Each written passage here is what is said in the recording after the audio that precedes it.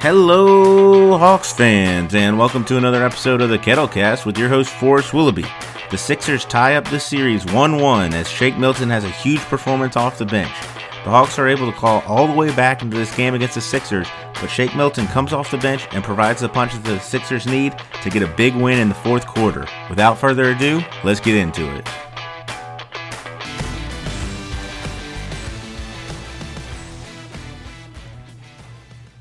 After that win in Game 1, I wanted the Hawks to get greedy and come back to Atlanta with a 2-0 lead, but the 76ers, to their credit, did not let that happen. They came out, and the Sixers threw a massive haymaker at the beginning of this game, getting up by as many as 18 points in the first quarter.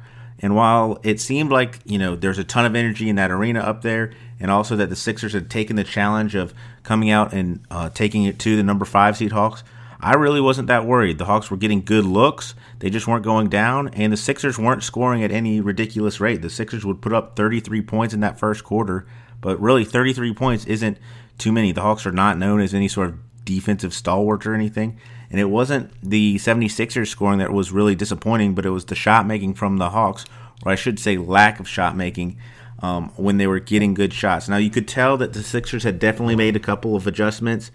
Ben Simmons came out and was on Trae Young right away, and also they were doing a much better job of getting Tobias Harris started in this game. Tobias Harris would have an awesome first quarter. He was 8 of 9 with 16 points, and the Sixers themselves would outscore the Hawks in the paint 24-10 in that first quarter, and it really set the tone. I thought the Sixers did a really nice job of being like, we're getting in the paint, and we're going to really force your bigs to try to stop us. Joel Embiid, of course, is going to be part of that. He would have another monster game, 40 points. But again, it is not his 39-point performance in Game 1 or even his 40-point performance in this game that was really worrying to me as a Hawks fan. But it was how the Hawks came out, and they kind of didn't get into what they wanted to do early. I thought, in particular, John Collins was sort of taken out of his game after having a very strong Game 1. He was not as aggressive and did not take advantage of all his opportunities in this one. But the 76ers came out and in that first quarter threw that big haymaker and got up again by as many as 18 points. The Hawks didn't panic at all, and the Hawks had a huge quarter to themselves in the second. They outscored the 76ers 35-24 and would go in at halftime down 2 points. The Hawks got a really strong performance off the bench. The bench unit for the Hawks outscored the 76ers bench by over 20 points, and that was because the 76ers bench couldn't score at all. The 76ers went with Maxey, Dwight Howard, Furkan Korkmaz, George Hill early, and that lineup was largely ineffective. The Hawks got really good performances from Lou Williams, Danilo Gallinari, and Kevin Huerter. Kevin Huerter in particular, Red Velvet, would have one of his great games. He played so effectively, I think that the Hawks could look at moving him into the starting lineup if DeAndre Hunter isn't able to go again. This game was like Game 1 in that the 76ers were able to play Joel Embiid, but the Hawks did not have their second-year player in DeAndre Hunter. So the Hawks fight all the way back after being down 18 early in this game and are just down 2, and it went to a third quarter that was just really back and forth. The 76ers came out again through the first punch. I thought it was really disappointing that the Hawks' first possession of the second half, they get a turnover. Turnovers would be a big issue for the Hawks this whole game. They would have 18 turnovers that turned into a ton of points for the 76ers. Along with getting in the paint, the 76ers made it a point to move the ball up the court, whether it was on a make of the Hawks or a miss. And a lot of those live ball turnovers for the Hawks turned into easy points for the 76ers. After the 76ers had 9 first quarter turnovers in Game 1, they would only have 9 turnovers the entire game. And in a game that was decided by 16 points, the disparity in the turnovers was huge. Again, this game in the third quarter would be a game of runs. The 76ers would start the quarter on a 14-4 run. The Hawks would answer right back with a 15-4 run of their own and briefly take the lead. And then the 76ers would close the quarter on a 12-4 run that would explode into a 19-5 run to start the fourth quarter, and it was really the big blow against the Hawks. And the main spark plug for that was one Shake Milton. Now, I got to like Shake Milton. He went to SMU. So pony up, but he had been relegated to the bench so far in this series and really this playoffs. But Doc Rivers had to try anything off the bench. I don't think it was any brilliant move like we talked about earlier. The 76ers bench had provided zero, literally nothing, early in this game. And so he went to Shake Milton, who had a really nice performance in the bubble last season and then was pretty solid for the first half of the 76ers regular season in this season, but had not been quite as effective, again, getting DNPs in the earlier playoff series and not getting a ton of run in game one. But he would come off the bench, hit a couple three-pointers. He hit a big three-pointer right at the end of the third quarter that stretched a 4-point lead to a 7-point lead. And he would come in, and in 15 minutes of play, 14 minutes of play, he would put up 14 points on 5 of 8 shooting. His three-point making was pretty ridiculous, along with the end of the quarter three-pointer. His first three, he got it on the move, hit a shot, and was able to help the 76ers build up the lead. It felt like anytime the Hawks got close and even got their first lead in this game, the 76ers were able to stop that run and go on a run of their own. And Shake Milton was a big part of that for the Sixers at the end of the third quarter and into the fourth quarter. In the fourth quarter, the Hawks just could never get close. It was a lot of scrambling, and I really did not like the lineup that Nate McMillan put in to start the fourth quarter.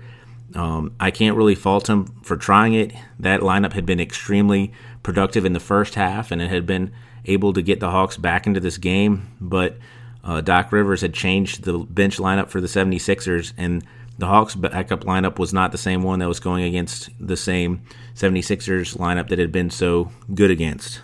In particular, Dwight Howard really took it to John Collins in this matchup, and it's just not a place where you're putting in John Collins in a position to succeed.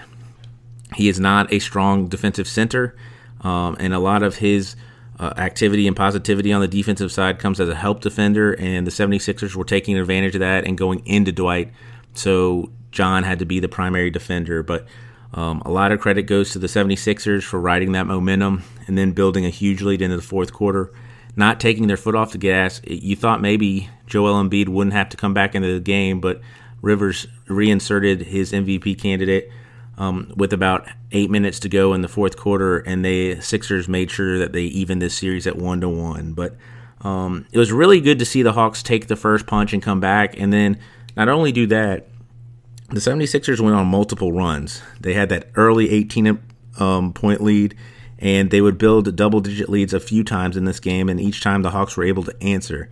The Hawks got really big performances off the bench from Danilo Gallinari and Kevin Huerter, and it's just sort of frustrating that they fought so hard to get back into it, and then they let it really get out of hand at the end of the game. But this was a good game for the Hawks. This wasn't one where it looked like, that game one was a fluke or anything like that. And they come back to State Farm Arena to try to take a 2-1 series lead. But let's look at some of the individual performances. We'll start with the Hawks first. This was definitely Trae Young's weakest performance of the playoffs so far. He was 6 of 16 from the field, just 1 of 7 on his three-pointers. He did still get to the free throw line. He was 8 of 9 there for 21 points. He had 3 rebounds, 11 assists, a steal, and 4 turnovers. And if he's going to get 11 assists, I'm totally okay with 4 turnovers, but it just can't be turnovers that happen that give the 76ers runouts. There was one in particular where he was trying to get the ball to Bogdan Bogdanovic, and Trae threw the ball right to Danny Green. Now, I think that anytime Danny Green is on the court for the 76ers, that's a win for the Hawks. Danny Green has not proven that he can do anything on the offensive end of the court. He had 5 points in this game, all 5 coming in that first quarter. And while he does some nice things defensively, most of the time Trae Young or whoever Danny Green is guarding can go right around him and get to the rim. But Trae's just got to be a little better with the ball, and also he cannot just settle for some of his long three-pointers. I'm not saying he should stop shooting three-pointers, but when it's clear that the 76ers have made it a prerogative to take long rebounds, or really to take any rebounds and get it up the court, you're putting the Hawks in a really tough position of trying to get back in transition off of a long rebound. And that's something that Trae's just going to have to figure out and understand when the 76ers are being aggressive like that. and when he needs to get into the paint and when he needs to get back. Bogdan Bogdanovic had a tough game. He was 6 of 16 as well, just 2 of 6 from three-point land for 14 points. His 2 threes came in the third quarter and were part of a big run for the Hawks that got them back into the game. He hit 1 3 right in front of the 76ers bench to get the Hawks within 1, and it was just classic Bogdan. He was so hyped up. He got his shot off really quick. Early in this game, he was the only Hawk that was scoring. He was able to get into the paint and have a couple floaters go in, but he ended the game with 14 points, 7 rebounds, 2 assists, and 1 steal. Clint Capella, again, his primary job is just trying to slow down Joel Embiid. In that regard, I thought he did a good job of making Embiid work. Again, Embiid ended up with 40 points, and you could ask the question, like, how can somebody be a good defender, or how could he do a good job if the guy he's guarding gets 40 points? Well, he really forces Embiid to settle sometimes. Embiid is okay shooting threes. He's okay shooting mid-range shots, but I'd much rather have Embiid taking those shots than getting into the paint every time and getting and ones. Now, again, Embiid got to the free throw line over 15 times, but I thought Capella did a much better job. You can tell he started to learn a few of Joel's moves, and it was a fun battle. Capella had his own top-of-the-process dunk where Trey got him the ball right over Joel Embiid, but Capella finished with 10 points, 8 rebounds, 1 assist, 5 fouls, and 3 turnovers.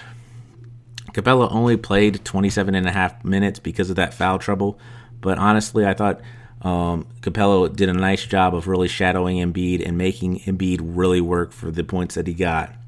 John Collins, again, I thought this was just a really uninspired performance, or just it wasn't John's best effort. He was 4 of 11 from the field, just 0 of 1 from the three-point line. Frankly, John Collins has got to shoot more than 1 3-pointer. One of his big swing skills is just how good of a shooter he has become at that 4 position, and for him to settle for just 1 3 is frankly unacceptable. He's too good of a shooter and too good of a player to do that. He's done a really nice job defending Tobias Harris or Ben Simmons, but on the offensive side of the ball, John Collins needs to be more assertive, and he needs to be more comfortable. He doesn't have to get into the paint and challenge Joel Embiid on the offensive side of the ball. Use your strength, take that 3-pointer, stretch the 76ers out. He had finished the game with 8 points. He did have 10 rebounds, 4 of those offensive, 1 assist. He fouled out in 35 minutes. And again, he had 2 blocks. His best asset is his weak side help, and John Collins continues to grow on the defensive end, but again, grows as a 4 and not a 5. I really would not want to see the lineups with Danilo Gallinari and John Collins as your front line anymore.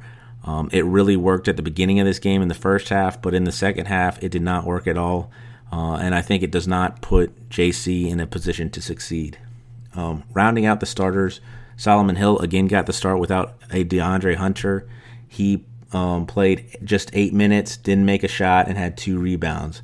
And I think at this point, and we'll talk about Kevin Huerter's performance, but if DeAndre Hunter is unable to go, I would much rather just have Kevin Huerter be elevated and put in that starting lineup, because Solomon Hill just doesn't do anything. He's not really stretching the floor. The other team's not going to really guard him out there, honor his reputation as any sort of shooter or anything like that. And then on the defensive end, I mean, if he's going to be matched up with Tobias Harris, and Tobias Harris goes off for 16 points in the first quarter, it's just not really a win. So I'd shift Bogdan over to defend Tobias Harris, have Huerter be on Curry, and just put Hill back on the bench.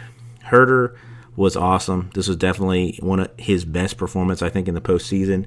He played 36 minutes, was 8 of 10 from the field, 3 of 5 from three-point land, had 20 points, 2 rebounds, 2 assists. He did have 4 turnovers. The turnovers, again, hurt the Hawks really bad, but Huerter also had 2 blocks, including just an awesome block. He wiped away a George Hill shot, took the ball and threw it down for a dunk. That was part of the run that got the Hawks back into this game. Red Velvet just continues to be great energy off the bench. It's awesome to see how aggressive he's become shooting the ball and getting into the mid-range.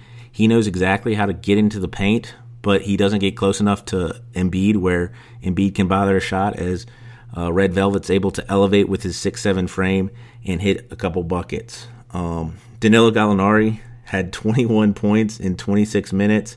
He was 7 of 15 from the field, 5 of 9 from 3, had 9 rebounds, 2 assists. Both Gallo and Huerter were huge reasons why the Hawks were able to get back into this game. Lou Williams had a couple of effective stints, but I thought overall Nate McMillan needs to be a little more judicious with playing his small two-guard. Lou would play 15 minutes, have 6 points on 1 of 3 shooting, was 4 of 4 from the free throw line, had 1 rebound, but was minus 11. That minus 11 was easily the worst plus-minus for the bench. Of course, when the big difference and big run for the 76ers is when Shake Milton comes in, and Lou Williams is one of the primary guys on Shake Milton. He's going to get hung up with that, but I just thought that Nate stuck with Lou a little too long in the second half. Okongwu only got 6 minutes of playing time and didn't show too much, and then Tony Snell played a little bit before getting hit in the face by Joel Embiid and having to leave the game and get stitches in his mouth. On the 76ers side of the ball, starts with Joel Embiid. He was 13 of 25, 2 of 5 on his three-pointers for 40 points. He had 13 rebounds, 2 assists. He did get 5 fouls and a technical foul. He had 2 steals, 3 turnovers, and a block. Tobias Harris really kept it going early on for the 76ers. He was 11 of 19 for 22 points. He had 6 rebounds, 4 assists, and a steal and a block. Seth Curry, Steph Curry's brother, this is someone that the Hawks have to pay more attention to. You can leave just about anyone else on the 76ers at the three-point line, but you cannot leave Steph Curry. And Steph Curry was able to get open a couple times in transitions, a couple times off offensive rebounds, and get good looks. But Seth was 8 of 13 for 21 points. He has 5 of 6 from the three-point line. He had 2 assists and 3 fouls. Another thing you can do with Seth, it's just like the 76ers are trying to attack Trey, the Hawks can try to attack Seth. And the Hawks just have bigger dudes than Seth Curry and should be able to go right through him. Danny Green started again. I don't know how much longer Doc Rivers is going to go with Danny Green. Sure, he brings a veteran presence, but he brings nothing on the offensive side of the ball. He played 26 minutes, was 2 of 6, again had all 5 of his points in the first half. He did have 8 assists, 2 steals, and a block. Finally, Ben Simmons primarily guarded Trey for a lot of this game. He was 2 of 3 from the field for 4 points, had 3 rebounds, 7 assists, 2 steals, and a block. Finally, Shake Milton came in the second half, was 5 of 8, had 14 points, 3 rebounds, and assists, was plus 15 in a game won by 16 points, and again was really the big difference maker as the Sixers beat the Hawks 118-102. To come back from Philadelphia with a 1-1 series tie, it certainly will take that. Don't want to be negative about that at all, but I did think it was a little disappointing that the Hawks had an opportunity after getting hit in the mouth in the first quarter, getting down multiple times, ultimately coming all the way back and getting the lead, and then kind of letting it go. That was a little disappointing, but there's a lot to like for this Hawks team. This wasn't any sort of domination, and the Hawks can come back, and if they defend home court, they can go back up to Philadelphia and try to take this series up there. But they're coming to State Farm Arena, tied 1-1. That game is on Friday. I'm sure State Farm Arena is going to be rocking, so get down there early. And the Kettlecast will be here to talk to you about Game 3 after that. Go Hawks. Thank you for catching this episode of the Kettlecast. You can reach me at kettlecast@gmail.com. Go Hawks.